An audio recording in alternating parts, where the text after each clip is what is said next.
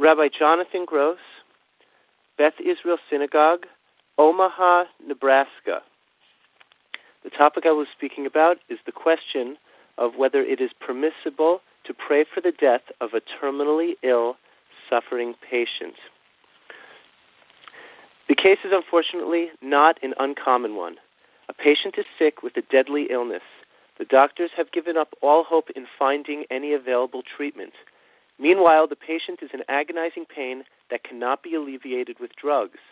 Is it permissible to pray to Hashem for the death of this unfortunate person so that their misery and suffering can finally come to an end?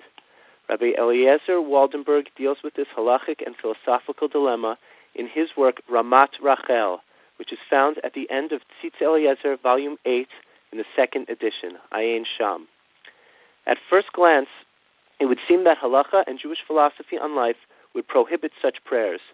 Numerous well-known sources either explicitly state or implicitly imply that life in this world is precious and man should do everything within his power and beyond his power, whether through physical or spiritual means, to preserve it.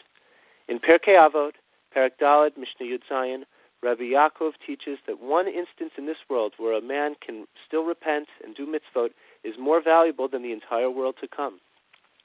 There is, however, an episode recorded in Masechet Ketubot on Daf Kuf Daled Amud Aleph concerning the final days of Rabbi Yehuda Hanassi's life. The Gemara relates that when Rabbi became ill, all of the scholars and students gathered outside his window to pray for his health. At the same time, a nursemaid in charge of Rabbi's care witnessed Rabbi's suffering and decided that it was too much for any man to bear.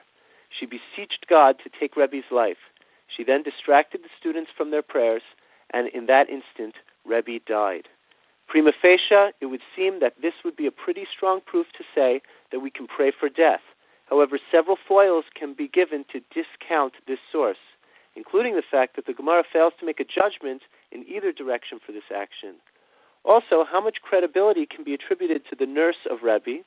And it would seem that all the students and Torah scholars seemingly argue with her as they prayed for Rabbi's life. The Ran, however, in Masechet Nedarim Daf Mem, seems to state explicitly that this can be cited as a proof that there are certain times when it is appropriate to pray for a sick patient to die. Although this is not mentioned by any other Rishonim and is not found in the Torah, Shulchan Aruch, or any of the commentaries, it is cited by the Aruch HaShulchan in Yoreh Deah Siman Shin Lamed Hey, Sif Gimel. The author of the Chokekei Lev cites this Ran as halacha in a similar case. He mentions that despite a severe prohibition against ever praying for the death of any individual, in cases of terminal agonizing illness, a person may rely on the statement of the Ran, provided the following conditions are met. Number one, all doctors must agree that there is no cure available.